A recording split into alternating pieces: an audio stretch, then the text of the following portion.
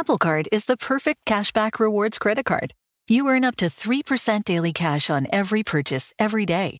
That's 3% on your favorite products at Apple, 2% on all other Apple Card with Apple Pay purchases, and 1% on anything you buy with your titanium Apple Card or virtual card number. Visit apple.co/card calculator to see how much you can earn. Apple Card issued by Goldman Sachs Bank USA, Salt Lake City branch. Subject to credit approval. Terms apply. And we're back on Dealing Together, where we help good people who fell for bad deals. First caller? I had to buy 3 identical sweaters to get the 4th free. Ooh, you got fleeced. Next caller, what's your deal? I paid for 20 tanning sessions, but had to use them in a month. Now I'm orange. Ooh, you got burned. Next caller. I traded in my old Samsung at AT&T for a new Samsung Galaxy S24 Plus. How's that bad? I got to choose from their best plans. So, what went wrong? Oh, nothing went wrong. And you're calling to... To request a song? You want a song. Of course. The choice is yours. Our best smartphone deals. Your choice of plan. Learn how to get the new Samsung Galaxy S24 Plus with Galaxy AI on us with eligible trade-in. AT&T. Connecting changes everything. Offers vary by device. Subject to change. S24 plus 256 gigabyte offer available for a limited time. Terms and restrictions apply. See att.com/Samsung for details. This is Holly Fry from Stuff You Missed in History Class. The national sales event is on at your Toyota dealer, making now the perfect time to get a great deal on a dependable new SUV, like an adventure-ready RAV4. Available with all-wheel drive, your new RAV4 is built for performance on any terrain. Or check out a stylish and comfortable Highlander with seating for up to 8 passengers and available panoramic moonroof. You can sit back and enjoy the wide-open views with the whole family. Check out more national sales event deals when you visit buyatoyota.com. Toyota, let's go places.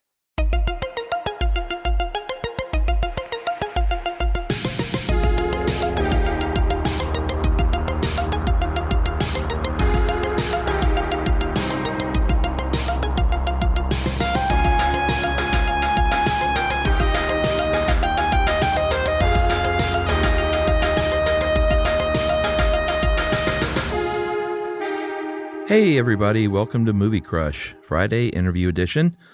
Charles W. Chuck Bryant here, doing the intro and outro in our home studio, Pont City Market. But this one was recorded at our Hollywood studios in Hollywood, California. Everyone, I had Jordan Morris on to talk about Point Break. Jordan is an old pal that I met through, met at Max FunCon. Our friend Jesse Thorne, mutual friend, that Jordan has known since college, and they actually started out in college together doing comedy. You get to hear this backstory too, which is really fun, doing college radio together. And they are still working together on Jordan Jesse Go, the great podcast on the Max Fun Network. Jordan is also the creator and head writer and showrunner for Bubble, the wonderful comedy sci-fi kind of bonzo fun scripted podcast that came out last year. Hopefully Bubble 2 will be coming out sometime soon. Really, really good stuff. Check it out if you haven't. But Jordan's a great guy, and it was a lot of fun sitting down and talking Point Break with him. Such a fun movie. So without any delay, everyone, here is Jordan Morris on Point Break. Where do you live right now? West Hollywood. Oh, yeah? Yeah. This was not a hard drive at all. Yeah, that's good. I stay when I come here at this place, like right around the corner, so it's really cool. Cool. It's a dumb, glitzy hotel, but it's like 500 feet away. Nothing wrong with that. So it's kind of good. Yeah, that's awesome. I've gotten to know the Hollywood Boulevard well. Are you guesting on anybody's show while you're out here? No. Cool. No, I didn't put the word out. Yeah. I'd still love to do JJ Go at some point. Yeah, next time you're in town. Yeah, well, I'll definitely be coming back in June for Max Fun. Oh, cool. Yeah, let's definitely do it. And I usually come out Thursday. When do you guys record? We usually record Sunday, but I think we could make an exception. Or maybe you could be our guest at Max Fun Con if we tape live. Oh, goodness. Anyway. Well, hey. Well, let's park that to the side. Of course. No need to get our calendars out now. I don't want you to write any checks That's true. Jesse doesn't want to cash. It's funny, man. All these 80s movies this week. It's weird. Interesting. Well, technically Point Break is 90s. Yeah, 91. Yeah. I think. Where are you from originally? Orange County. Oh, I didn't know you were semi-local. Yeah, I mean, I was born in Beaumont, Texas, but we moved to Orange County, California when I was like 3. So I kind of consider that to be where I was born and raised. So you don't relate to Texans? Not really. I mean, we went out there for like our family vacations and stuff, and my my mom's sisters still live out there. One of my mom's sisters does, and so my cousins live out there. So I have fondness for Texas, right? And certainly, love any excuse to go to Austin for work because it is the world's funnest place. It is fun. But yeah, no, I consider myself a chill SoCal local. A chill SoCal, the OC local, hanging 10. Smoking doobs, the OC way, baby. You don't do either one Being of those weirdly things, religious. You might as well be one of the ex-presidents. Yeah. Do you have siblings and stuff? I have a little sister who is now 30. Right. So a 30-year-old little. It's weird to call a 30-year-old your little sister. How old are you now? 36. Oh wow. Yeah. Okay. She is a lawyer. So we are the kind of archetypal. Sensible one and creative one, right? Her being the sensible one, me being the creative one. But yeah, she's a hoot. She's a hoot. And anytime I need some legal advice, she's always there. Yeah, that's always nice. Yeah. She back in Texas or? No, she's in Orange County. So she lived up here for a little bit, but moved back there to work for the county. So gotcha. Yeah. That's cool. What was it like growing up in your household? I always like to get a read on. Sure. Because I had not super unique, but I had parents that weren't that super into movies and pop culture, and I mean it's not like they shunned it, but I definitely didn't have the parents who were like, oh God, you got to watch this, or you should listen to this. I did not have that either. My parents were not that. They're not hip people, right? We saw movies at the mall and watched a lot of network TV. Didn't have HBO. To me, growing up, that was the mark of a family who was really cultured. Wow. If they had HBO. But we even had HBO. Oh, nice. Okay. My mother is a very nice woman. She's a nurse. She's been a nurse for her entire life. Oh, that's great. Not her entire life, but in her adulthood. When she was she wasn't a baby nurse, which would be a pretty cute kid show. Say, dude, that's a premise. It's a companion piece to Boss Baby, right? A more working class Boss Baby, Lil Nurse. So she does not understand entertainment stuff. Has a hard time wrapping her head around it, but has always been very supportive. Like cool. I have a fucking boring ass childhood where my mom was nice and wanted me to do what I wanted to do. And oh, the worst. I know it sucks. It fucking sucks. I want to come in. I want to come on these and talk about how I, came home with green hair and had to sleep in the tree house and smash my guitar against the wall. Yeah. But no, they were always really nice, even when I wanted to do kind of dorky stuff. When I wanted to wear a cape to high school for a couple weeks and carry all my books in a bowling bag and do all that dumb. Did you do that? Yeah, I was a quintessential drama dork. So I discovered, again, what a fucking boring ass backstory I have. So basic. That's not boring. It's it's standard for these kinds of things, I think. Well, I mean, it makes you stand out a bit in the world of comedians because you're not tortured. That's true. Yeah. Not most, but yeah, no, I have my ups and my downs, of course, and I struggle with various things. But yeah, sure. I definitely don't consider myself a sad clown. Right. I'm a content clown who certainly has moments of darkness and self-doubt. Right. But essentially is pretty happy to be where he's at. Yeah. So you're doing drama in high school? I'm doing drama in high school. So yeah, I discovered drama, and we had a little improv group, which was huge for me, which was like mind blowing. Yeah, because I think I was always kind of a goof off type. So I think the idea of being able to like goof off while people watched you, was great. Yeah, we didn't have anything like that in our school. Oh yeah. Not improv. I didn't even know that was a thing. Was there a drama club in school plays and stuff like that? Yeah, but I've never been a performer. Which is funny now that I, can get on a stage and right for a shit ton of people. Yeah, but I've gotten used to that. But I'm still, I don't consider myself a performer and like an actor. I'm terrible at that. Interesting, but it seems like drama club, draws in the like look at me kids, sure, which I was one of. But I think it also draws in general kind of I'm artsy and haven't found my people yet kids. I think like outsiders. Yeah, I think like drama club. The tech crew is filled with punk kids. Yeah, the like orchestra is filled with like band geeks. Right. I don't know. It seems to be this kind of like nerd unifier, or at least it was at my high school. So you have the kind of like, look at me, I know what rent is, right, kids. Yeah. But then, the productions kind of pull in all these other kind of, not jock types. Right. Anyway. Other types of John Hughes archetypes. Yes, yeah, exactly. Other Breakfast Club members all kind of band together. Were you popular? Here's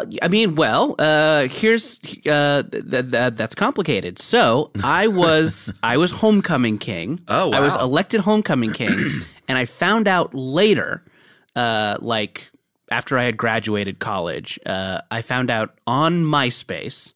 I got in touch with this kid named Justin Reynolds. He was the punk kid who hung the lights. Right. So, he always had like a leather jacket and a Vice Squad butt flap. Right. So Justin Reynolds was the like crew kid. And I friended him on MySpace.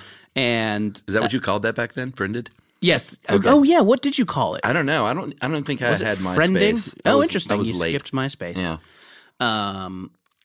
So anyway, and he sent me a message on the MySpace after I had friended him, right? Saying that, hey, remember when you won Homecoming King? I was working in the office and I rigged the ballot so you would win. So I am a false Homecoming King of Capo Valley. Wow, that's better than I thought. I thought you were going to say. I just had a pit in my stomach. I thought you were going to say that it was like Carrie. I got carried. Oh yeah, that it was just a big joke on you. So no, I got again, boring backstory. Orange County is a pretty conservative place. Sure. I think up until very, very recently. Actually, up until this election, I think it always goes red. It's like did it swing? It's like the one little pocket of California that was red until very recently, which is nice. Good on you, Orange County. So it's pretty conservative. There is a like jock culture for sure. Like a lot of surfer guys turned water polo guys. Oh. Like those were kind of our jocks. Okay. We're kind of a bleached blonde. Right. Maybe much like some of the characters in today's movie Point Break. Yeah. So that like culture is very prevalent in Orange County. But I was able to go to high school, sometimes in a cape, sometimes carrying my books in a bowling bag. And I didn't get hassled too much. I had a little bit of teasing, but I kind of got to just be a little weirdo and experiment. And I'm really like grateful for that because, you hear stories from other creative people about how it was like a struggle and people didn't want them to do that. And everybody wanted them to straighten up and put on a tie and, and stuff like that. But yeah, I was very, very lucky to grow up, being able to like experiment and be a goofball and find myself. So yeah, I'm really, really thankful that was my upbringing for sure. Well, you're funny, and that's always a secret weapon, I think. Yeah. So even if you are at risk of being bullied, if you're funny, that helps, I think. Yeah. And I think I can code switch between nerd and bro. Maybe not nerd and jock, but nerd and bro. Yeah, which is the bridge. Yes, exactly. Yeah. So, I think I can, because, I think I can, I think I kind of learned how to like talk to that sort of person and not come off like a, artsy goober. Right. And then once I'm away from them, I can turn back into an artsy goober. I haven't heard goober in a while. Yeah. Let's bring that back. Sure, I know. a great Hey, word. I mean, I'm proud. I'm a proud goober. Hey, if you're out there and you're a proud goober, hit me up. Hashtag Goob Squad. Goob Troop. When did you, were you legit acting and stuff in the plays? Yeah, and I think that's not necessarily because I was a good actor, but just because I think the drama club needed boys. Uh-huh. I think that's the curse of many high school drama departments is they just need boys. Uh-huh. So I think I got up on stage pretty regularly. Not because I'm super talented at performing, but because I was just enthusiastic and wanted to be there and would show up and was a boy. So Right, and what about the improv? Was that through the school? Like it was actually so we did a thing called Comedy Sports with a Z, and I think Comedy Sports with a Z is still active in LA. I think they still have a performance space. I'm not positive, but they have teachers. People who are part of their troupe go to high schools and kind of teach them rudimentary improv games, stuff you would see on Whose Line Is It Anyways. Right. A lot of all right, we're going to give you a weird hat and you guys have to make up a scene. Right. Stuff like that. And so these people from Comedy Sports would come to the high school and teach us these games and help us put on these little shows. And we were very thrilled because our coach had played a helicopter pilot on That's My Bush, the Comedy Central show about George W. Bush. I don't remember that. It was the South Park guys did it. Oh, really? And it was in the That's My Bush. Yeah. So funny. Anyway, so he was on that show though? yes, he was. Nice. And it was my first time meeting a professional creative person, Right. which I did not grow up around. Uh-huh. I think a lot of people think that, Orange County is close to LA, so you probably knew a lot of show business people. I did not. I knew the only grown-ups I knew were real estate people and jet ski salesmen. Right. That is who lives in Orange County. So meeting a creative person, a professional creative person was a pretty big deal. Uh-huh. Yeah, and then because we met the Comedy Sports guy, we would pile in my mom's van and drive up to LA to see improv shows. Wow. So yeah, that was kind of my childhood adventures were piling in a van and going to see improv shows and punk shows. So that was kind of my first little glimpse at the grown-up world. That's cool, though. I mean, that's great access. Yeah, it's really nice. at a It was young really age. nice to have that stuff around. Yeah, I didn't have a lot of that going on around me. And Atlanta, that's where you... yeah. Okay. Yeah, and, the suburbs of Atlanta, it was just, I had no idea that you could do this as a job. Yeah. Not podcasting, obviously. That was Sure, yeah. not a thing in Just the a 80s. glimmer in the eye of but Silicon Valley. I didn't know you could do that. I don't know. I never thought about movies in that way. This is a job you can do. Right. I always thought I would be a fun drama teacher. Right. Which is, still time for that. Could very well still happen. And no shame in that either. Of course not. Yeah. No, absolutely. Yeah. If you're a fun drama teacher out there, good on you. For sure. Giving the artsy goobers of the world a chance to express themselves. No, that is a very important, noble job for sure. Yeah. Well, both of my parents were teachers, so I identify with that a bit. Oh, that's right. Your dad was your English teacher, right? My principal. Your principal. Yes. Oh man, that's cool. Yeah, it was fine. Yeah. Elementary school, that is. High school, it probably would have been a little tougher, I think. Now, I don't know the geography of Georgia that well, but Okay. I think Athens has that legendary Yeah. music scene. Did you pile in a station wagon and go see bands in Athens, or was that not possible? No, I did not. Okay. Athens is an hour away. I went to school there. Oh yeah. So when I was 18, I Oh, went that's to right. Didn't you college and Didn't you come back. rent videos to Michael Stipe or something? Yeah, he came by the video store. Cool. That's a feather in your cap. Yeah, college was really where I blossomed into a complete normal human, though. Sure. But especially in Athens, plenty of opportunity. But I didn't. I was going to concerts and stuff from the time I was 13. Yeah. But it was the big shows at the big arena. Yeah. I was not nearly cool enough to know about like the coolest shit I was listening to was like The Cure and the Smiths and R.E.M. and stuff. Okay, I was pretty cool.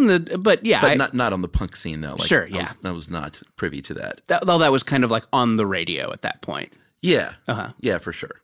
But this is about you. That's true. This is about me. I'm naturally inquisitive. I'm sorry. When did you start like?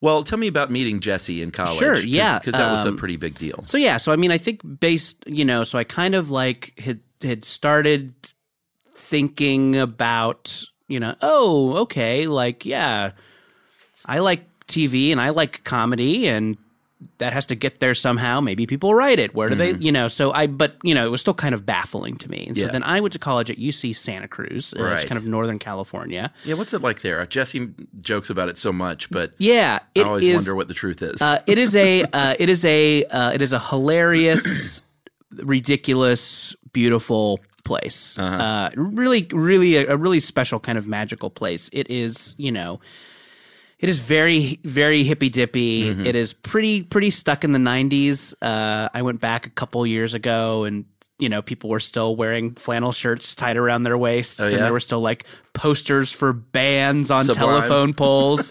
Yeah, a little bit. Maybe a little less Sublime and a little more, I think Sublime's not quite right, but okay. I mean, I'm very sensitive to California musical geography. Yeah, that was more San Diego, I guess. I think Sublime are famously from Long Beach, but I think definitely probably their core fan base was in San Diego. Yeah, like white stoners, white dreadlocks. Sure.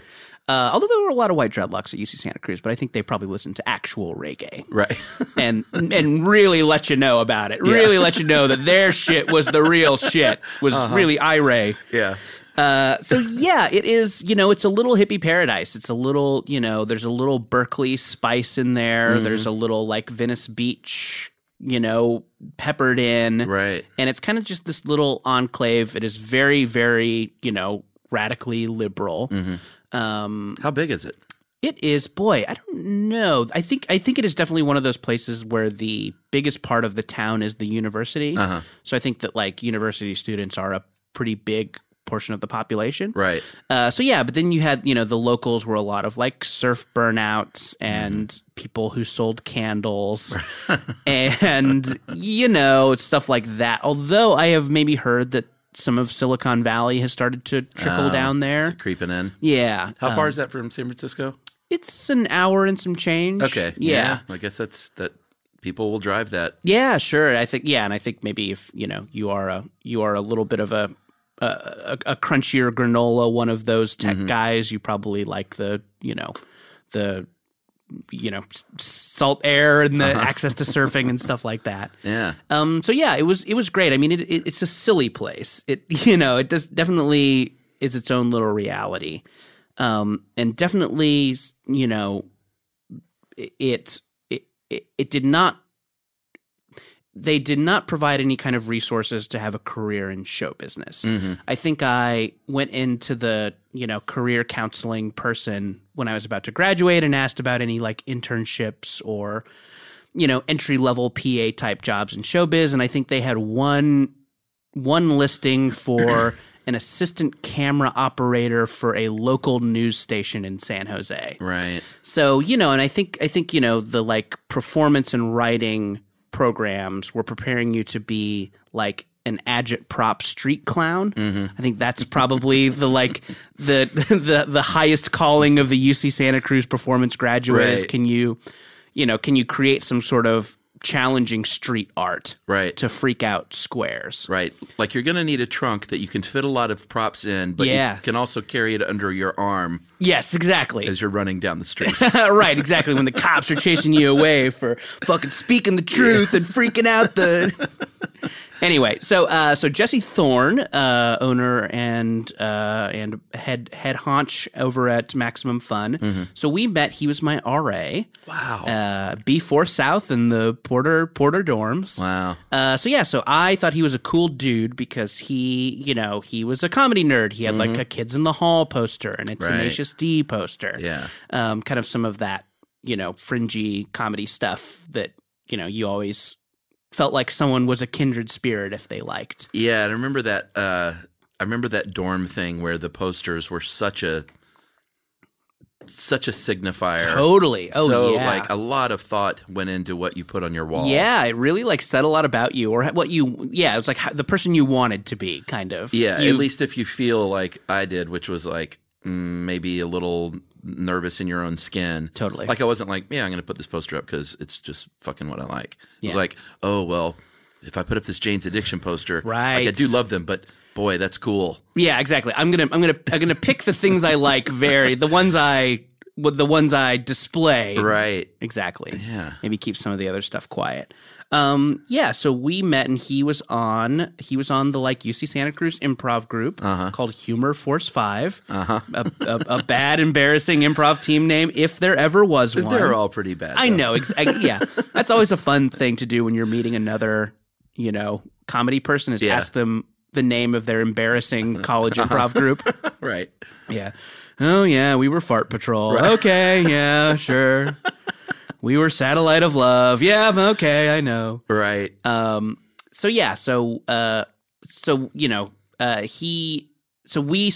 started doing the improv group over there, Humor Force 5, and then Jesse also was a DJ on the college radio station, KZSC 88.1 FM, the Heavyweight 88.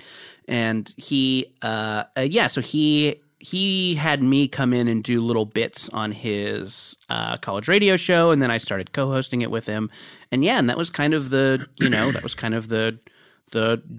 zenith genesis. What word am I looking for? The start, the beginning, the Xenogeist. The Xenogeist. Yeah. Oh boy, that sounds like a Rush album. Yeah. Xenogeist. And so and that was kind of the start of our podcast. So we did that college radio show together. Yeah. What was the name of it?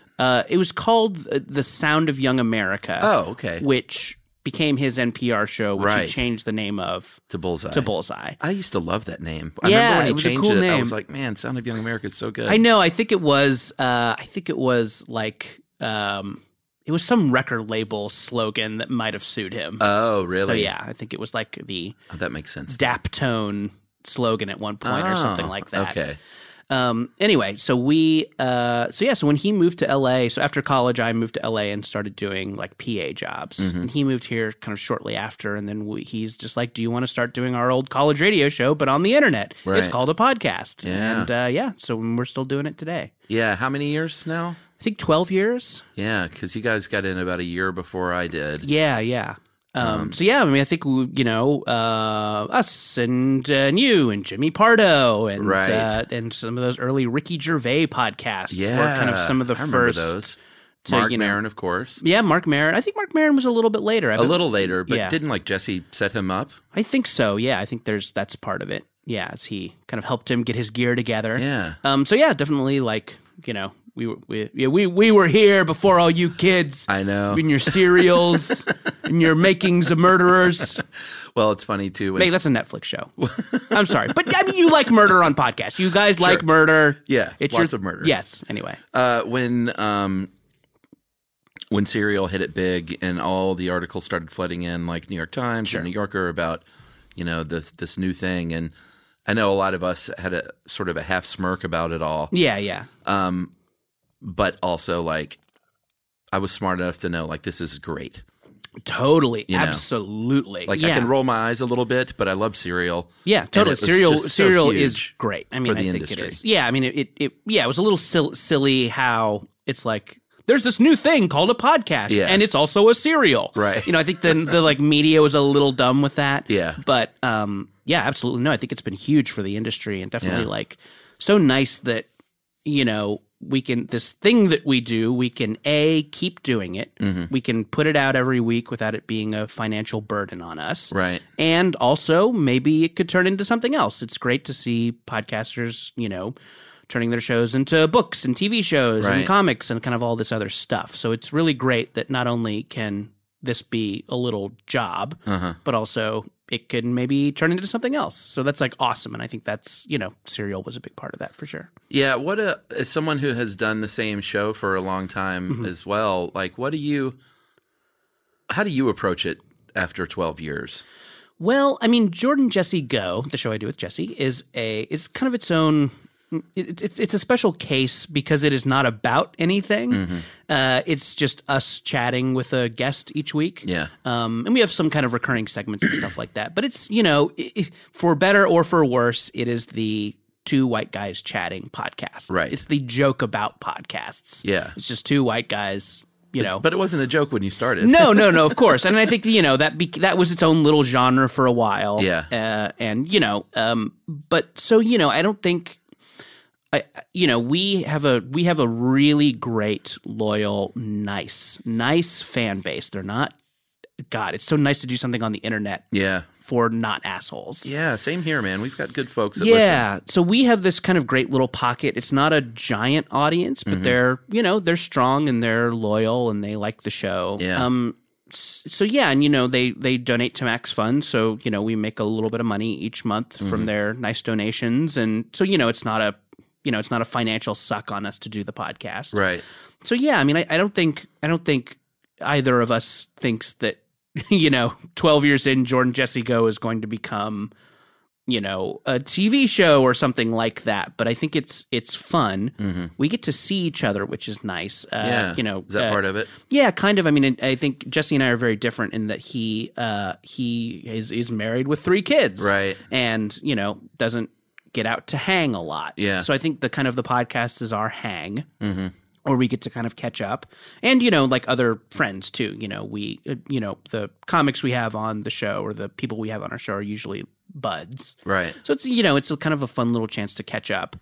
And yeah, and, and the audience is kind of nice and they, kind of kindly donate. So it's like, okay, we can still do this and it's worth doing. Yeah. But yeah, I think we, we do it because we love it and we do it because our fans are so nice. I don't think we are looking to take it to any other kind of level. Yeah. So yeah, I think Jordan Jesse Go is just kind of a nice part of my life that will always just be a pleasure. Like it's not, it's rarely stressful and it's rarely, work. Anything, but yeah. It definitely does not feel like work. Yeah. So is it the kind of thing you want to do forever? I think so. I mean, I can't think of a reason that we would stop doing Jordan Jesse Go. I mean, maybe there would be some sort of like hiatus if, I don't know, if there was family stuff or if I,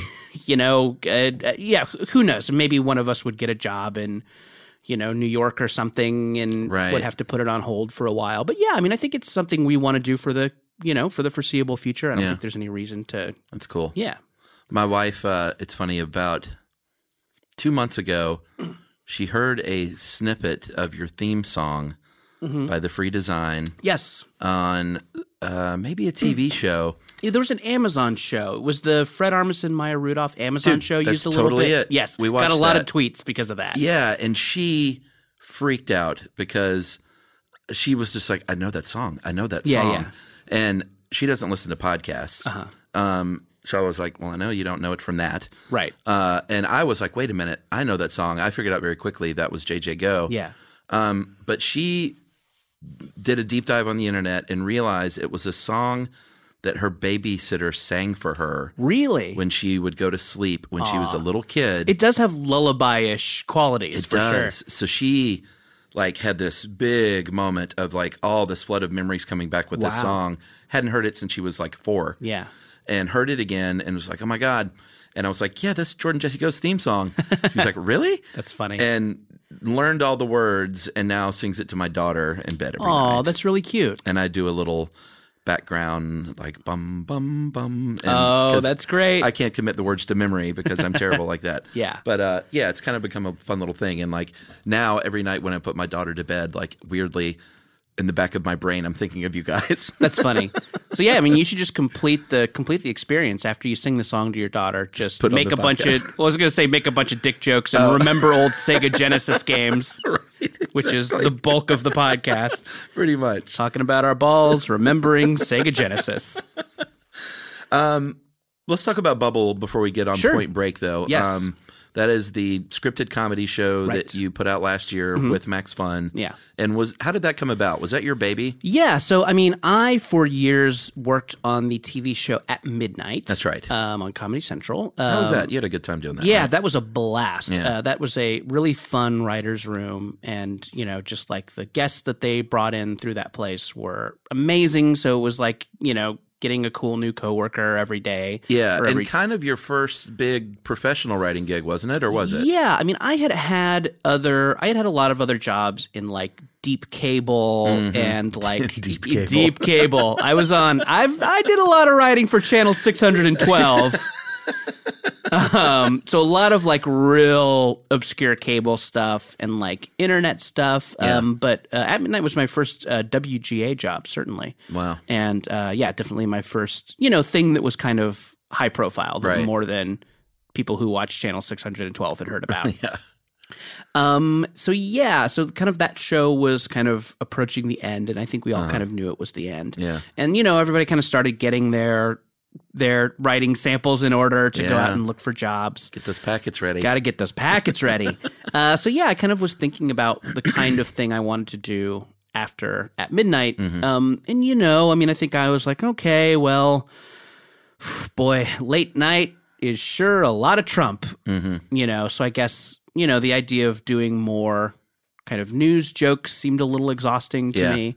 But I'm like, okay, well, what do I like? I like sci-fi. I like genre stuff. I like, I love it when that stuff has a sense of humor. So maybe I'll try and write a funny sci-fi thing. So I kind of had this vague idea of a hipster city that was kind of like a Silver Lake or a Portland or a Brooklyn that, that was really great and had all this cool coffee and all these bike lanes and dog parks, Right. but also it had these space monsters that killed you when you went for your morning jog. Yeah. And I think it's part of, just kind of the joke of that being that like, to live in one of these cool places is very nice, but it's also hard. Like it's expensive and, cities can be nightmarish and, and now that people are, relying on the gig economy more. It's like, how do you make your rent in one of these places? Right. So, kind of taking the struggle of that and, and just adding a sci-fi element to it.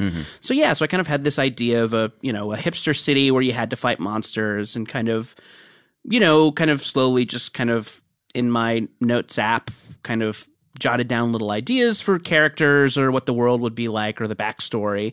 And then just kind of like sat down to write it one day. And Were you thinking TV? I was thinking TV. Yeah. Yeah. And I didn't necessarily think it was something people would make because it's crazy. But I thought this could be a good sample. Yeah. Like this is a good sample to, Right. that would get people from, The Flash or whatever to interview me. So I wrote the sample and we did a little staged reading of it here at a little comedy theater, and just recorded that and put out the audio. And I'm like, okay, well that's something I've kind of got on other people with writing samples is that I know podcast people, so I can make a little podcast like thing out of this, Right. And and that'll set it apart from the other fucking pile of scripts people get every day. So we made that, and then I had a couple of meetings about Bubble, and kind of the tone of them all was like, this is cool. We like this. We will never make this. Yeah.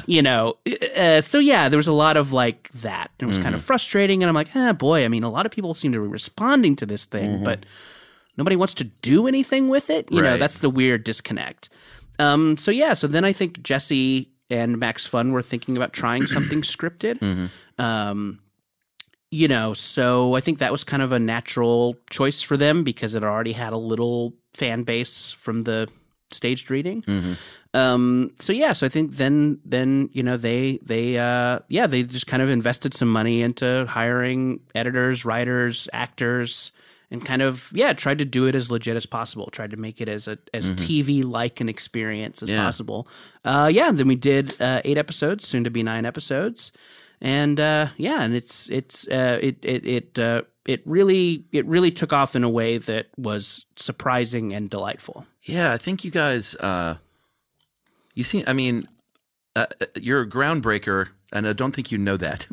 Sure. You know, with Jordan Jesse Go starting out years ago, and then with Bubble, I think it's got to be probably the biggest scripted comedy show that's been out, right? Yeah, well, I mean, there's a lot of other really great scripted genre things out there. Welcome to Night Vale comes to mind. I mean, well, sure. They and The Bright Sessions is another great one. Oh yeah, I've heard of that. And they've all kind of been doing this sort of thing for a while with great success, and you know they all have a lot of fans. But yeah, I mean, I think Bubble was notable just because it was such a production. Mm-hmm.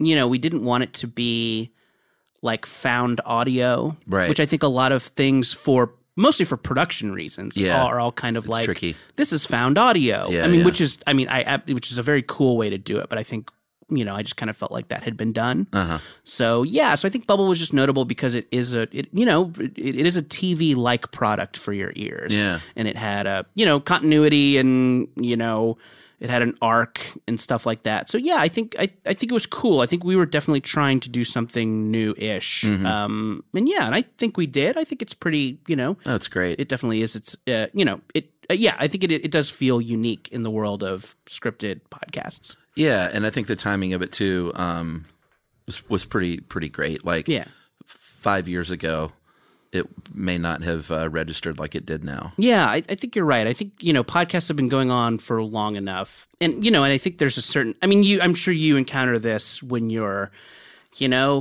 sitting next to some strangers at a wedding, trying to explain what a podcast is. Yeah. And I think that now people have caught on to the, to the technology, and they are willing to try some stuff that is a little more out there artistically, which is great. And I think, so I think that, there are enough chat podcasts and there are enough news podcasts. I think plenty of true crime. There's plenty of true crime. If you want to hear about a murder, there are now podcasts devoted exclusively to eye trauma. Yeah. Any kind of murder you like, you can get a boutique podcast for, right. Do you like choking? Right. There's a whole choking section of iTunes, of Apple Podcasts. Just type in murder.choking and you can get. Anyway.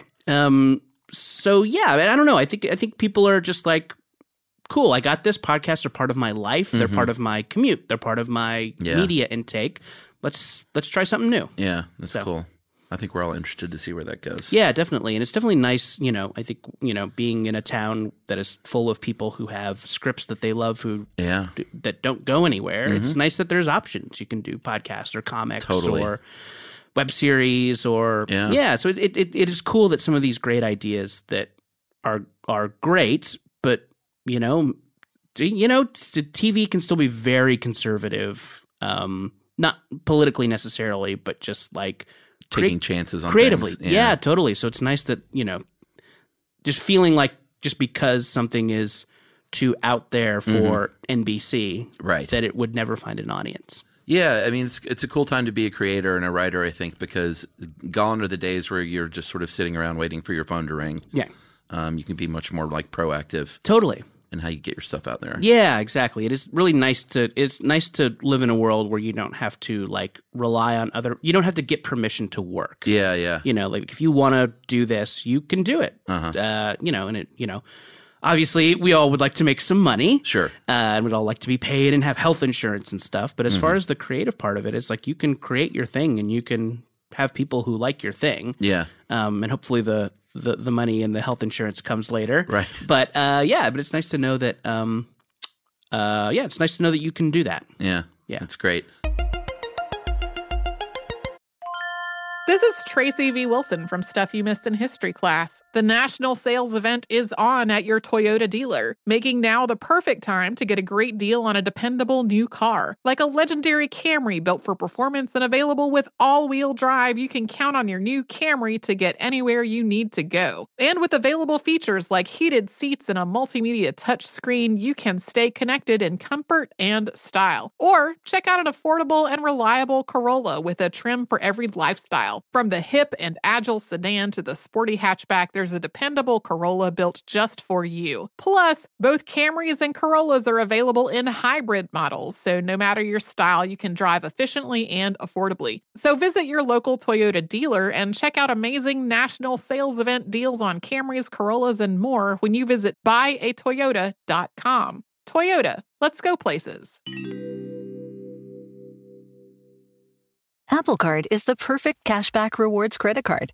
You earn up to 3% daily cash on every purchase every day. That's 3% on your favorite products at Apple, 2% on all other Apple Card with Apple Pay purchases, and 1% on anything you buy with your titanium Apple Card or virtual card number. Visit apple.co/card calculator to see how much you can earn. Apple Card issued by Goldman Sachs Bank USA, Salt Lake City branch. Subject to credit approval. Terms apply. Ready to bring some spring vibes indoors? Behr Premium Plus paint is here to make it happen. And it's starting at only $28.98 a gallon at the Home Depot. Picture your kitchen coming to life by adding a pop of blue with the Behr exclusive color Arrowhead Lake. And let's not forget your living room. Picture it drenched in the lush, verdant tones of Amazon jungle, breathing new life into your space with every glance.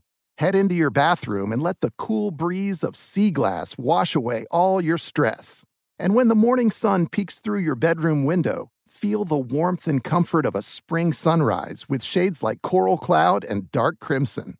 Whatever your inspiration, start your spring with a durable finish that resists dirt and grime to last all season. And let your creativity bloom with Behr Premium Plus paint, starting at just $28.98 a gallon at the Home Depot. How doers get more done.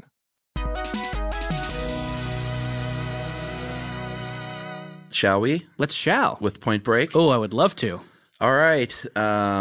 This movie came out when I was the summer before my sophomore year in college. Mm-hmm.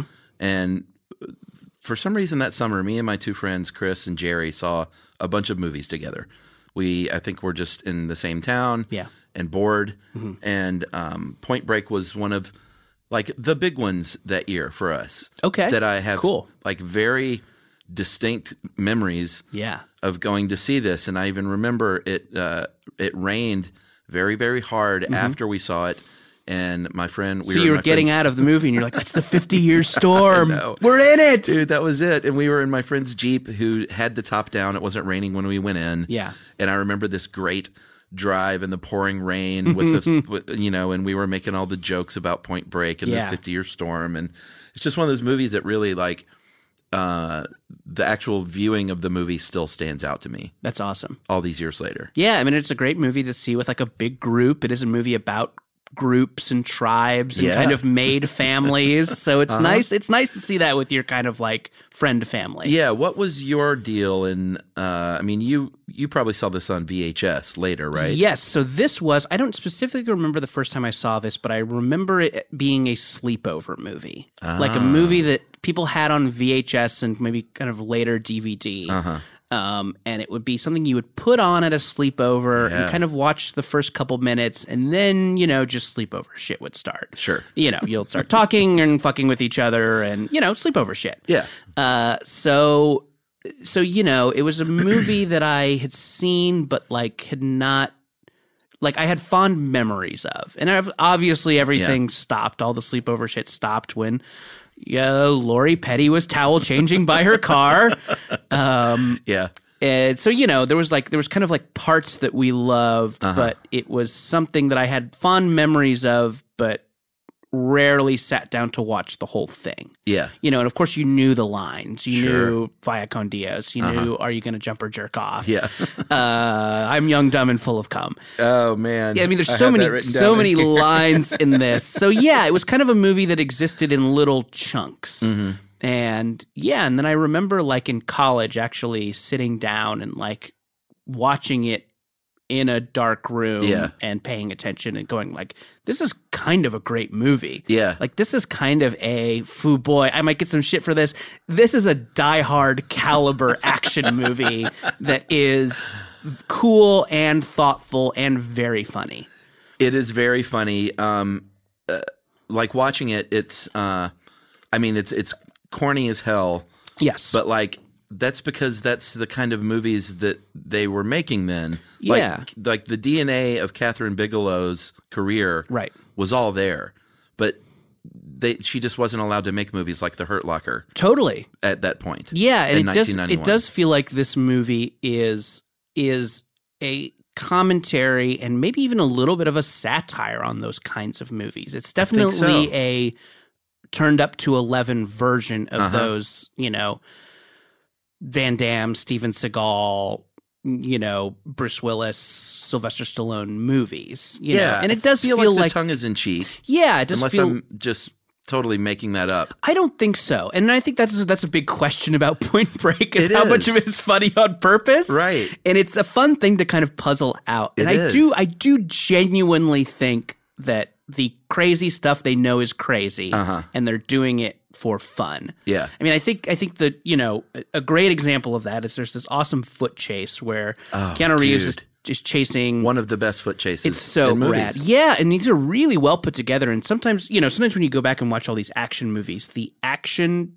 doesn't hold up just because action has changed so much. Yeah. It's like, how do you watch Kickboxer in a world where you've also seen The Raid? Right. It's like it just looks so fucking lame. Yeah. But this movie is done by a pretty brilliant filmmaker, and so the action is really terrific. Totally I think it holds up. But there's this moment in that foot chase. I know what you're going to say. Well, yes, sure. I mean, it's iconic. It's iconic. It is Bruce Willis walking over the glass. It is Patrick Swayze throws a dog at Keanu Reeves. He throws a pit bull at him. Keanu Reeves catches it and then punts it like a football. They know that's funny. They know that. Oh, and it's so funny. As I watched it for this, I let the credits play because I was enjoying the Rat song. Oh God, what is that song called? Oh, I don't know. Nobody Rides for Free. Oh yeah. It was, and so I was enjoying the music, and I noticed the the part where it says animals were not harmed in the making of this. So I had never seen this before. In the credits, it says, there is a scene of an animal being harmed, but a decoy of the animal was used. Really? Yeah. Wow. So yeah, that's a pretty good credit find. Was punting a false dog. Another great Rush album. Yeah. Punting a false dog. You're gonna have to come up with one more. Shit. Fuck. Okay, I will. Rule of threes. Oh yeah. I know. I'm a comedy professional. I know rule of threes. Yeah. That was for the listener. So yeah. But I do think there are moments like that.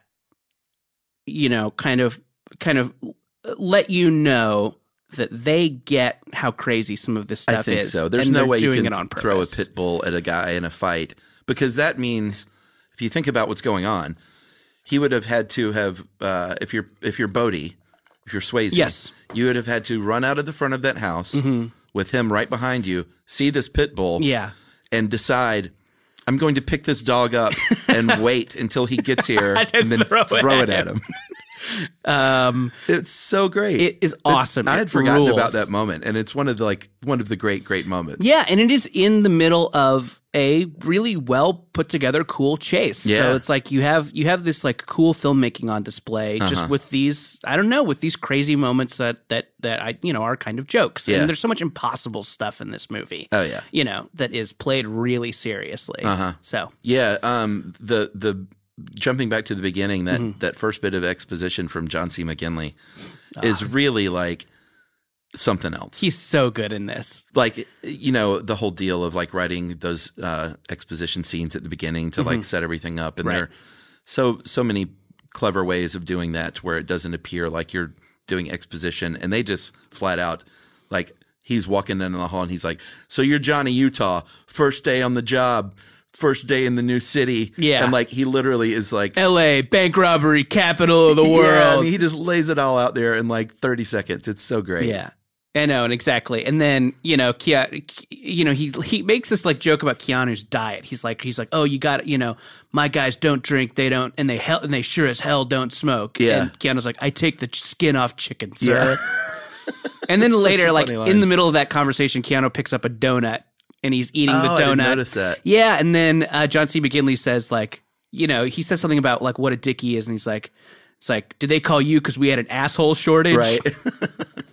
There are a lot of great lines like that. I know. And I think he is definitely a heightened kind of comic version of the like hard ass police chief. Yeah. I think he's kind of a sketch comedy version of that archetype. Well, and it's full of good actors. I mean, this could have been a different movie if it would have been Van Damme surrounded by nameless hacks. Sure. But like, yeah, John C. McGinley in a very small role. He's a great actor. Totally. And kind of across the board, I mean, Keanu Reeves is Keanu Reeves. He's Keanu-in. He's Keanu-in hard in this. Yeah, I used to make fun of him, and then I had a friend who worked with him, and he said, A, the nicest dude you'd ever meet, and he said, B, he beats himself up so much about the job that he's doing. Really? And I instantly like felt bad as a person for making fun of his acting. I know. I mean, I think he's really trying. I think he is trying, and I think he's doing. And again, it's like how much of Keanu is on purpose. Yeah, I think a lot of it. I mean, like if you look at like Bill and Ted, like he's this crazy version of a Valley Stoner guy. Yeah, and then kind of like walked that back for subsequent movies. I don't know. I do think he knows what a Keanu is supposed to do, and I think he's gotten better over the years as an actor. Yeah. It's that tone, that voice of his. Yeah. It's sort of hard to leap past that. Right. Sometimes because he does sound like Ted or Bill. Wait, shit. Ted, yeah. Okay, I'm going to get Ted for that Theodore one. Logan. That's right. I forget sometimes. Yeah. But yeah, he's a good actor though, I think. He is. Yeah, and he's been great in stuff since then, and he definitely kind of plays with his persona in fun ways, I think. So The Ex-Presidents, I think, is a brilliant sort of conceit. It's awesome for bank robbers. Yeah, because you get that moment with like Ronald Reagan in his tuxedo, spraying this gas torch. Is there a cooler shot in action movies? Yeah. And I guess I don't know enough about like Reagan's presidency to like unpack the symbolism of that. Oh, sure, like OPEC and maybe the oil. Yeah. I mean, I don't know how much political commentary is in that image, but it's so it's so powerful. Just like a guy in a Reagan mask, launching fire all over this gas station. It's really beautiful too. Anyway, so yeah, definitely one of my great bad guys. And then Busey, Busey, having recently won an Oscar. What? Yeah, didn't he win for the Buddy Holly movie? Oh, recently then. Yeah. Okay. Oh, yes. No, not now.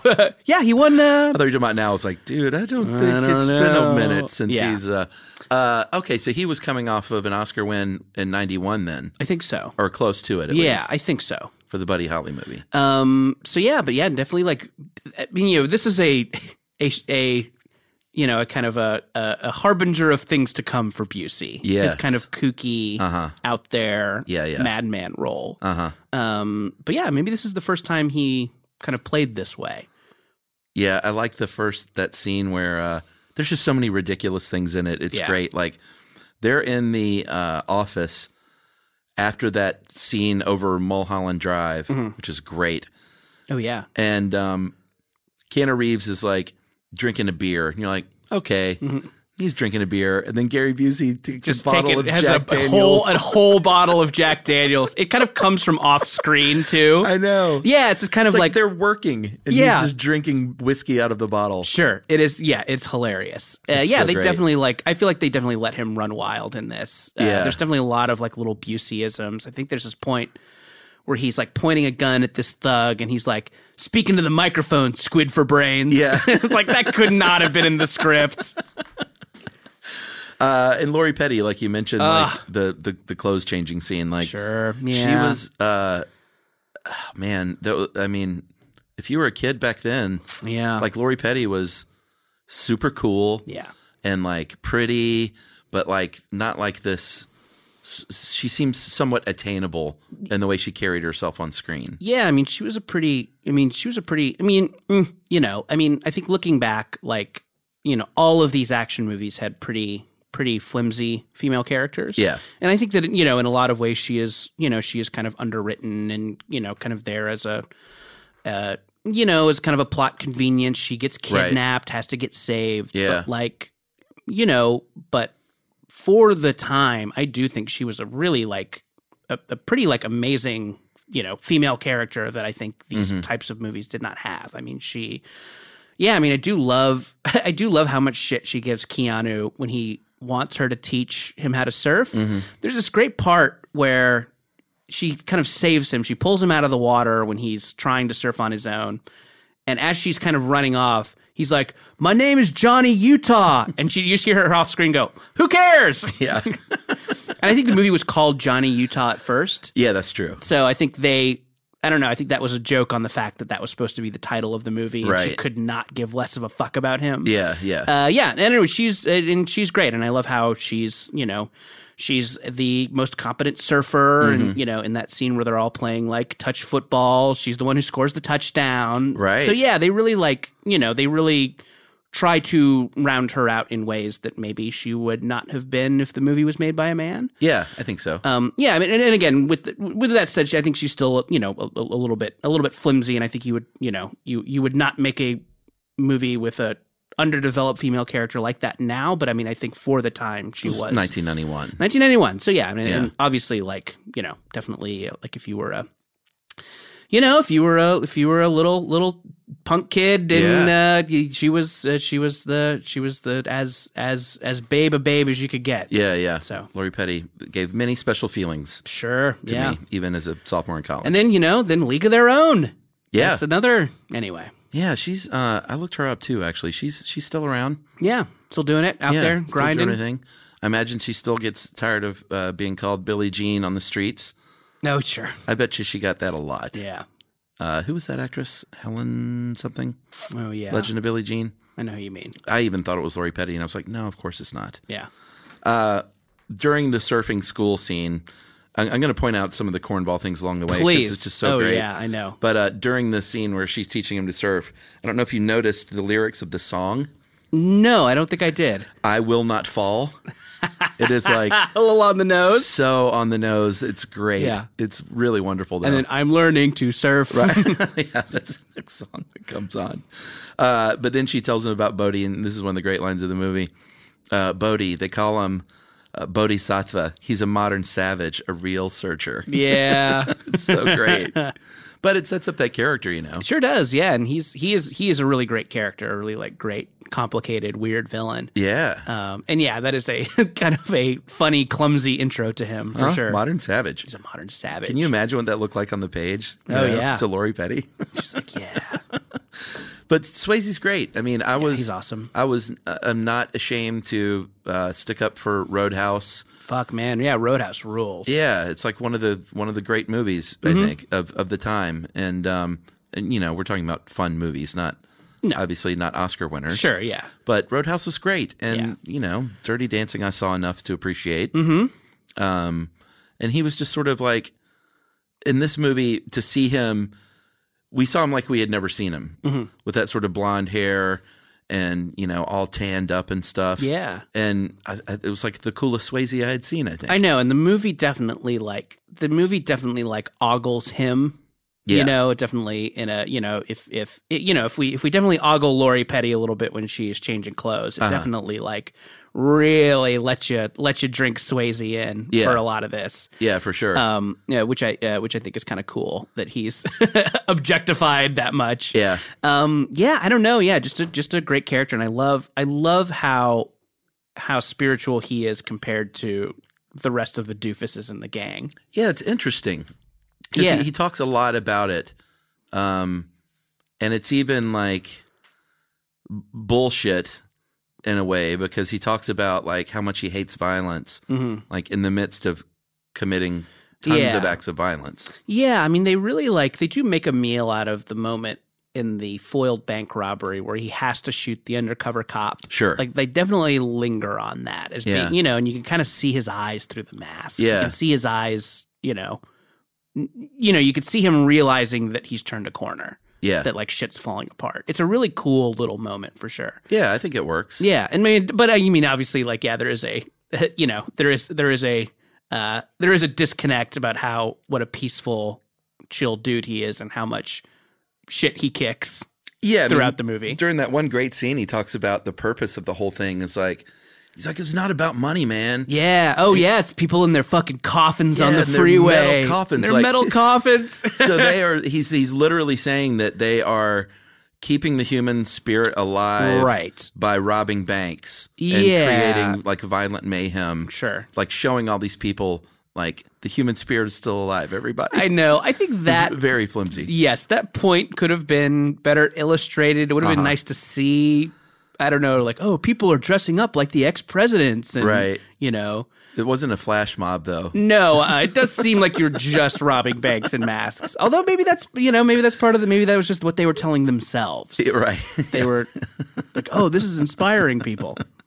We get Anthony Kiedis. Anthony Kiedis in a little cameo. Yeah. Is one of the, there's like, they're the, it's like Swayze and his gang are the good thugs. And then we have this group of bad thugs. Man, those guys, like they were legit scary. I remember like when I first saw that movie being pretty freaked out. Yeah, those are some like severe looking surfer burnouts. Yeah. Well cast. Everybody there is really well cast, I think. Yeah, and the raid scene on their house was really great. Yeah, that's an awesome scene. A lot of funny little like visual jokes in that. Right. It is funny how, there's this kind of movie of the time always had a moment where there was just a nude woman. I think that's part of, as a teenager, why we liked them so much. Sure, they would find any reason to have just nakedness. Yeah, exactly. Like I think there's in Commando, there's this shot where Arnold is fighting someone at a motel and he throws someone through the door and there's just a nude woman in the hotel being nude. Sure.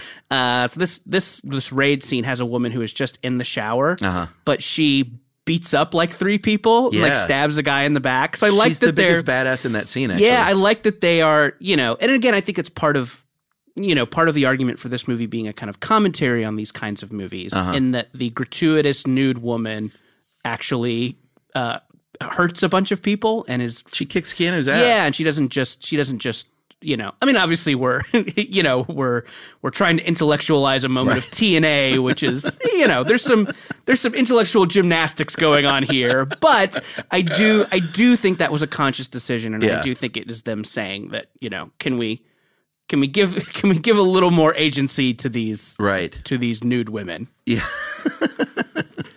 I mean, she does. She kicks more ass in that scene. Yeah, she just randomly grabs a knife and stabs somebody. Yeah. So, very cool scene. I love it when Anthony Kiedis accidentally shoots himself in the foot. Oh, so great. Yeah. Yeah, that one really stood out to me as something that, like, stuck with me. And I also love in these scenes, in these kinds of, like, movies when just random dirtbags have crazy automatic weapons. Yeah. Their weapons arsenal is insane. It's like these guys are drug dealers, but they seem to have grenade launchers. Yeah. Yeah. No, they do. That one dude had that, whatever that was, that weird Tommy gun shotgun like hybrid or whatever the hell that was. I know. It's like, how do these guys get, I mean, I don't know, maybe maybe that's a commentary on gun culture. I don't know.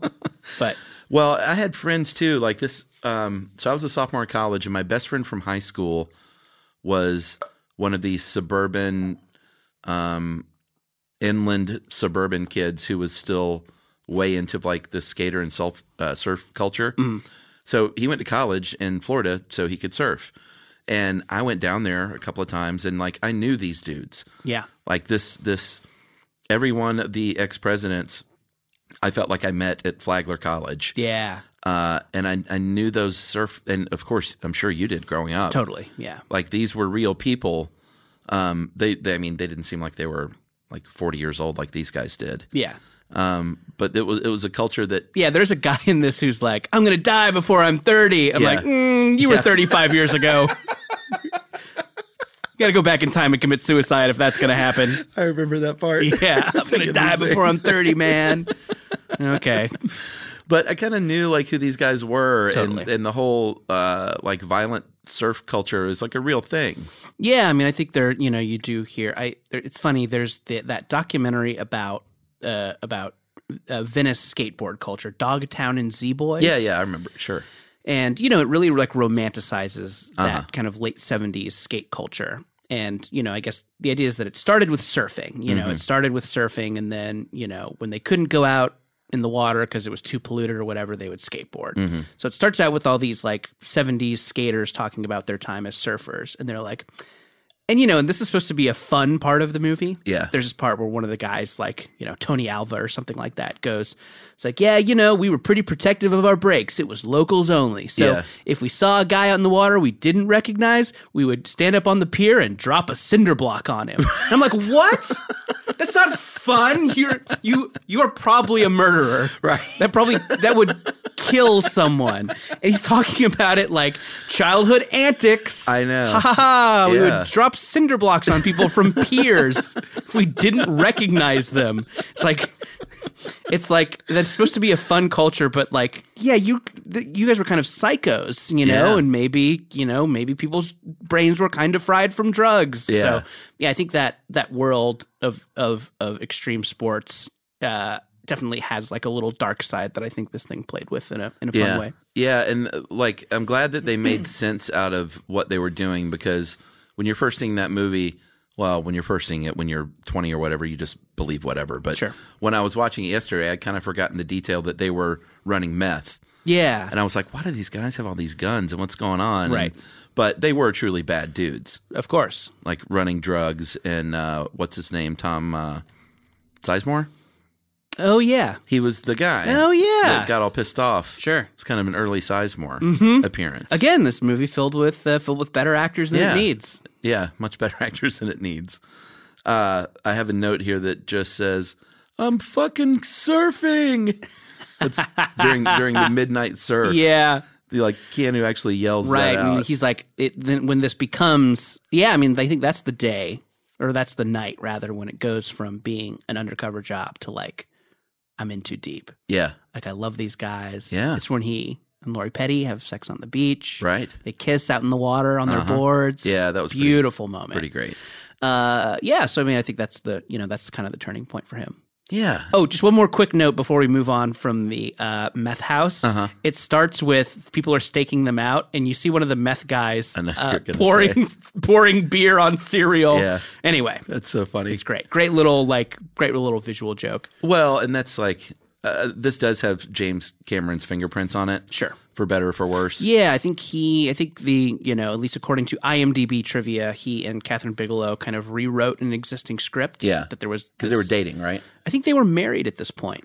Okay. I don't know for certain, but I think they were married at this point. So I think they rewrote it together. And there's definitely some Cameron shit in this. Yeah. There's definitely, definitely some of the, some of the more awkward dialogue I would go ahead and probably attribute to him. Yeah.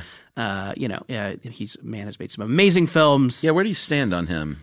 Boy, I mean, Cameron movies are always they're always a blast, and they always look cool. Mm-hmm. I mean, definitely the man is not a master of dialogue, or maybe he's doing it on purpose. Maybe he's trying to make things more like a fairy tale or simplistic or something like that. But I mean, I would think that I always like them. But they always have some like kind of cornball eye roll stuff that you got to get past to enjoy the spectacle. No, I agree. His writing is not his strong suit. No, let somebody else write him, Cameron. Yeah, exactly. I'm sure he's going to. You don't got to write him.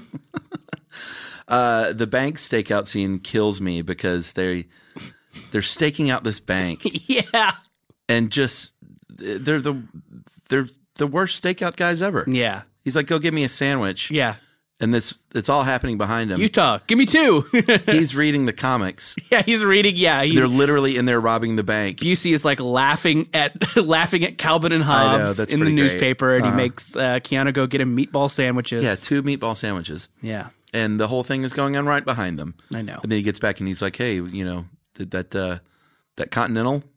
How long's that been there?" He's like, "What Continental?" That's like, what are you doing? I know. Yeah, they're such boobs. It was a good scene, though. The bank robbery scene. Yeah, it's neat. Is pretty cool. And, like, I think listen, it is what it is. It's Point Break. But there really is something going on with the last half hour of that film where Keanu, like, the coolest thing that happened in the movie, I think, is when after that he was outed, after the big foot chase with Swayze and the gang show up at his house. Yeah. And are just like, what's up, man? I know, yeah. Why's your face cut? Yeah. Like, that really ramps up the tension. Totally. I mean, it definitely shows, it definitely, like, is a good example of these guys, this gang, will just take that adrenaline rush wherever they can get it. It's like how they live their lives. I mean, they are kind of junkies. It's like at that point they could leave town. They successfully robbed the bank, but they like go to fucking taunt Keanu, you know? It's like, it's like, wow, these guys are just, living on the edge at all times. Yeah.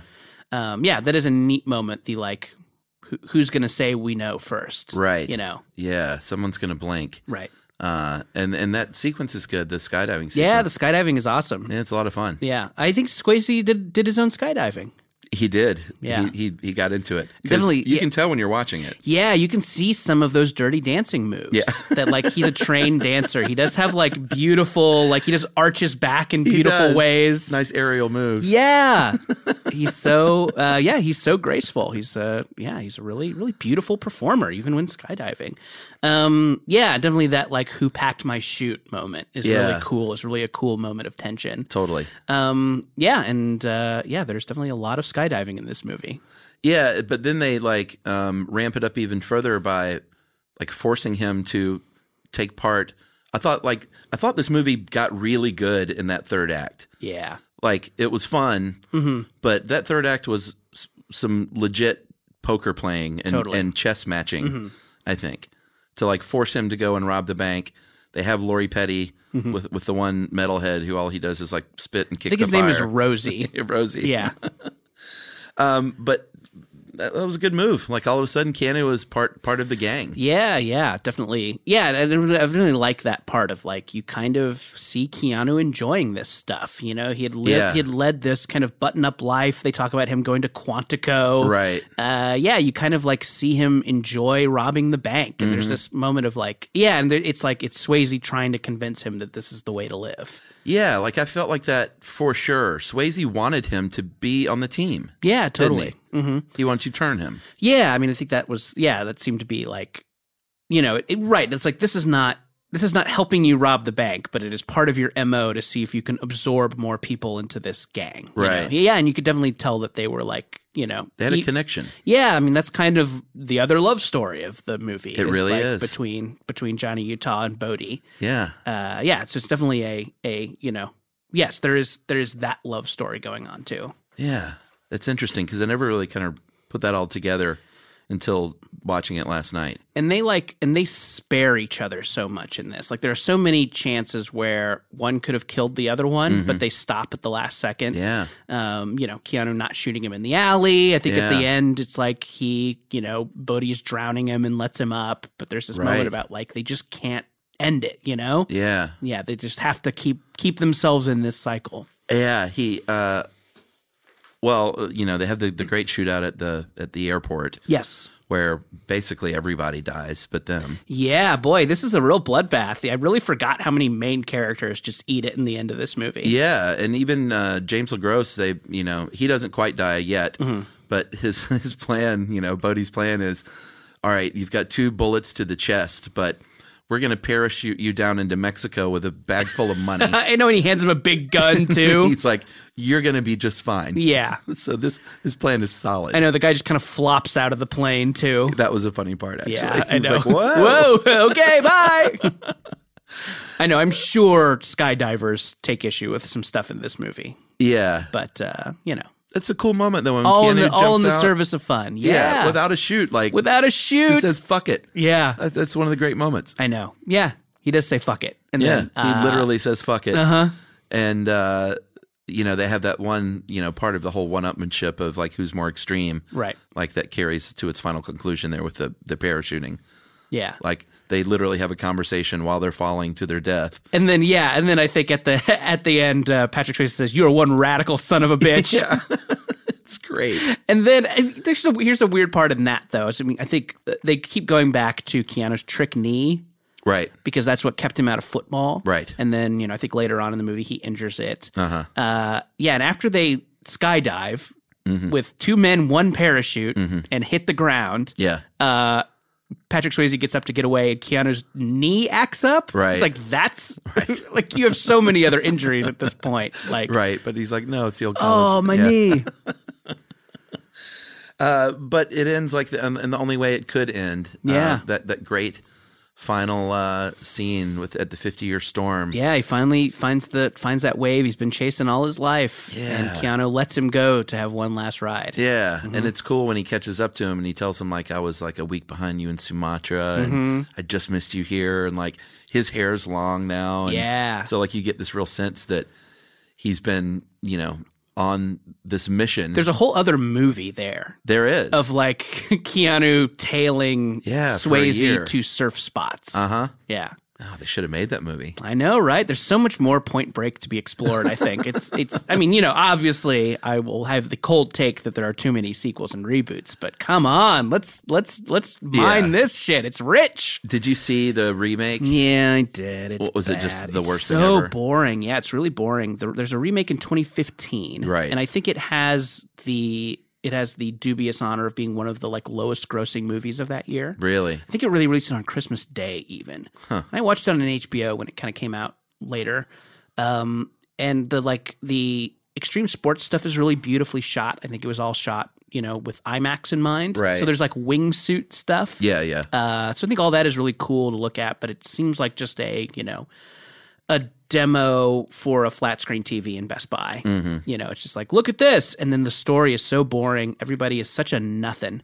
All the actors are such nothings. And I think, like we were saying, part of what makes this movie so great is that like there's all these cool, fun actors acting in this, in this kind of corny action movie. So yeah, they really like just pick good-looking zeros to play all the characters. Right. And it is not funny. It's not funny. That's what people like about Point Break. They don't... For sure. People aren't... I mean, the action is cool, the skydiving is cool, but they're not... The reason it's a classic movie is not that. Yeah.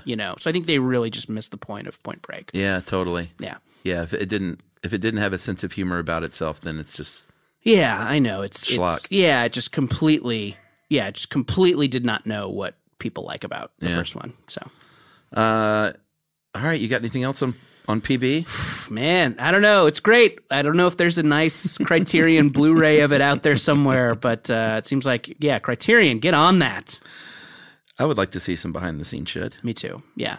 I do have one more line in here. Please. When Bodhi is faced with Keanu at the end in the airplane, he said, I know you want me so bad. It's like acid in your mouth. It's like acid. Oh, yes. I know. I was like, very erotic. It's like acid in your mouth. My kind of playing with that dynamic where Swayze is so much more articulate than his gang. Mm-hmm. There's this great moment in the van on the way to the last jump, which has like 5 classic lines in it. Yeah. That van ride has so full of great dialogue. It has, I am an FBI agent. Yeah. Swayze says, why be a servant to the law when you can be its fucking master? Yeah. And then his goon turns around and just goes, fucking A. It's so good. I love it, man. Yeah. There's definitely some James Cameron going on there. Of course.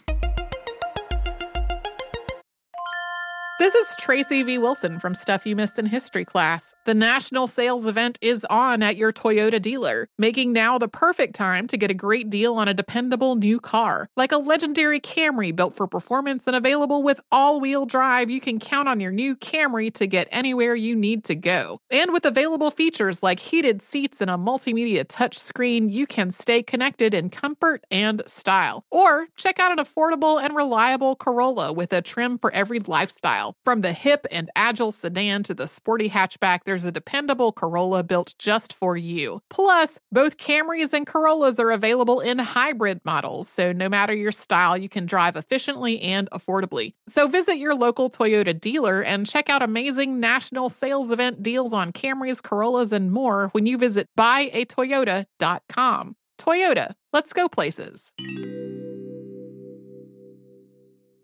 Apple Card is the perfect cashback rewards credit card. You earn up to 3% daily cash on every purchase every day.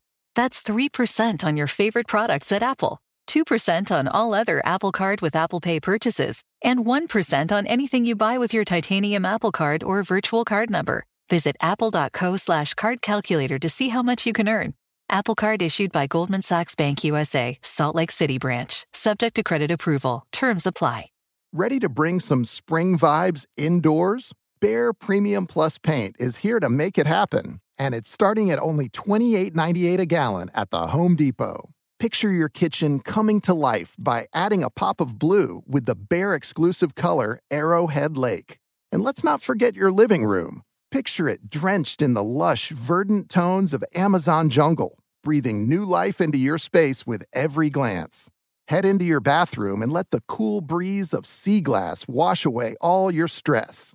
And when the morning sun peeks through your bedroom window, feel the warmth and comfort of a spring sunrise with shades like coral cloud and dark crimson. Whatever your inspiration, start your spring with a durable finish that resists dirt and grime to last all season. And let your creativity bloom with Behr Premium Plus paint, starting at just $28.98 a gallon at the Home Depot. How doers get more done.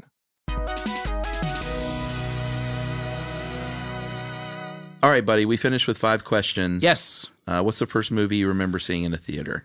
Ooh, boy. I think it might be Disney's Aladdin. Okay. What year was that? I don't know. I had to have seen movies in theaters before that. It's the first trip to a movie theater that I really remember well. Okay. Well, this is the first one you remember. So. Yeah, and the first one I saw alone was Honey, I Blew Up the Kid. Oh. Yeah. Nice. First movie I saw without parents. Okay. Was it just you, or was it? Did you I think have a so. friend? I think they dropped me off at the mall. I think Mom shopped and then came back to get me when it was over. Nice. First R-rated movie? RoboCop 2. Oh. Yeah, and I have not seen it since, but there's this scary image of a brain in a jar that's just burned into my brain. Yeah. And I think it really scared me, the brain in the jar. Anyway, no, I've been meaning to go back and rewatch RoboCop 2 because I like RoboCop 1 a lot. That's great. I've seen that. That was times. Joe Randazzo's pick. Really? We did this like a year ago. Oh, nice. I should listen to that. Yeah, it's a good one. Yeah, RoboCop's great. And again, just a great movie that is kind of at once a cool action movie and kind of a commentary on them, I think. Yeah. It's a cold take. And it has a sense of humor. Yeah, it's very funny. Yeah. But I should revisit 2 and see if that brain is as scary as I remember it. Will you walk out of a bad movie? I've walked out of 2 movies. Usually, no. I usually kind of growing up with Mystery Science Theater as I did, watching a bad movie is kind of fun. Yeah. I even kind of like it, especially if you're with people and you can kind of goof on it. Sometimes a bad movie is fun and they can be interesting too. Right. It's like, what went wrong? But I think if the people I'm with are having a bad time, I am more likely to walk out. Okay. The 2 I remember walking out of is one in high school. It is a Gabriel Byrne horror movie called Stigmata. It is about the concept of stigmata, Vague where people, recollection people, kind of through miracles get Christ's wounds. And I think it was very scary, but I think the people I was with were very religious and were insulted by it. Oh. So we left and got our money back. Because of God. Yes, because of God. I think I can remember the friends I was with going up to the ticket counter and saying that the movie was blasphemous and we needed our money back. Wow. Again, something else I've been meaning to revisit. I should rewatch Stigmata and see if it was actually... blasphemous. See if it was actually blasphemous. I think it probably was.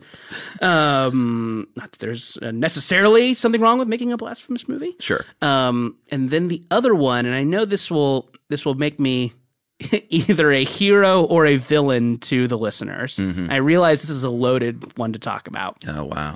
But I walked out of Tiny Furniture. The Lena Dunham's. Oh, yeah. I don't know if it was her first movie. I think so. It was kind of the progenitor to Girls. Yeah, it was kind of the. I saw that. I saw it on a date, and I think I was not liking it, and my date hated it. So I think we left Tiny Furniture before the third act. I did go on to really like Girls. I watched Girls to the end, so I don't.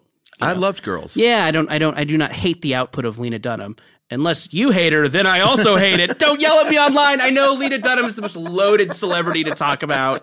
Maybe loaded 2 years ago, but I know it's so tough to talk about her because she inflames passions in both directions. Yeah. But yes, Tiny Furniture I did not like, but have liked some of her subsequent work. Yeah, for sure. I tailored this one to the guest. What movie? Let me see here.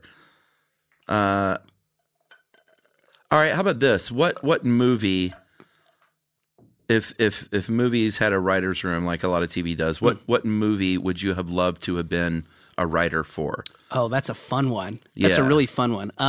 Recently, another cold take coming your way. Sure, that Spider-Verse movie was good, right? Oh, man. That was a really fun movie. So great. And it felt like that had a real brain trust behind it. Uh-huh. You know, I think you had, Lord Miller of the Lego Movie, but definitely there's so much Marvel Comics in there. I think Dan Slott, the Spider-Man writer, had some input on that, or definitely it was at least based on his some of his Spider-Man stories. So yeah, boy, that was such a fun movie, and it definitely felt like they were throwing the kitchen sink in there. Yeah. So yeah, and I think the best, the best case scenario of a writer's room is you do feel like things are packed with ideas, So yeah, that's definitely one where it just felt like that was probably such a pleasure to just, spew out all of your ideas and see how you can make it work on screen.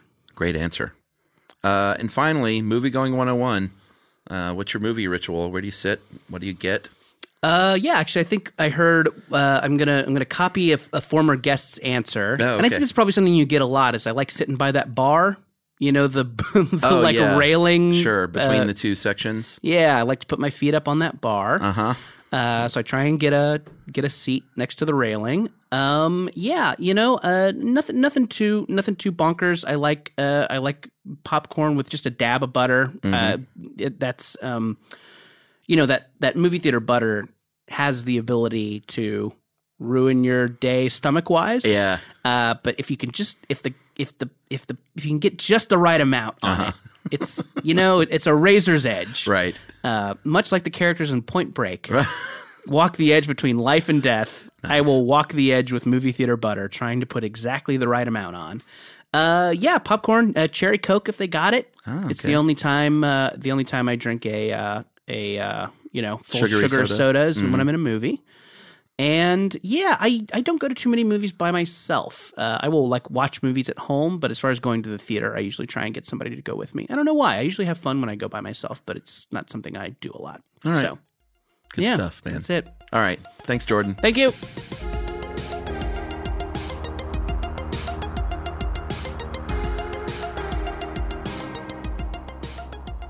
All right, everyone. I had a good time talking to Jordan. He's so much fun. What a good guy.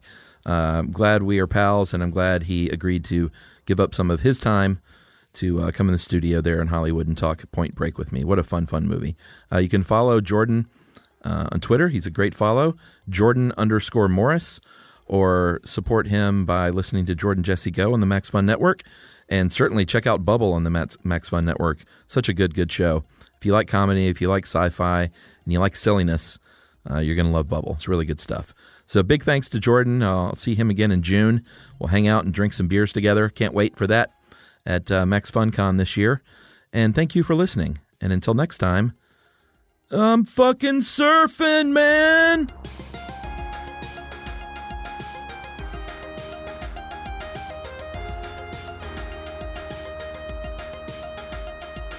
Movie Crush is produced, engineered, edited, and soundtracked by Noel Brown and Ramsey Yunt at How Stuff Works Studios, Ponce City Market, Atlanta, Georgia.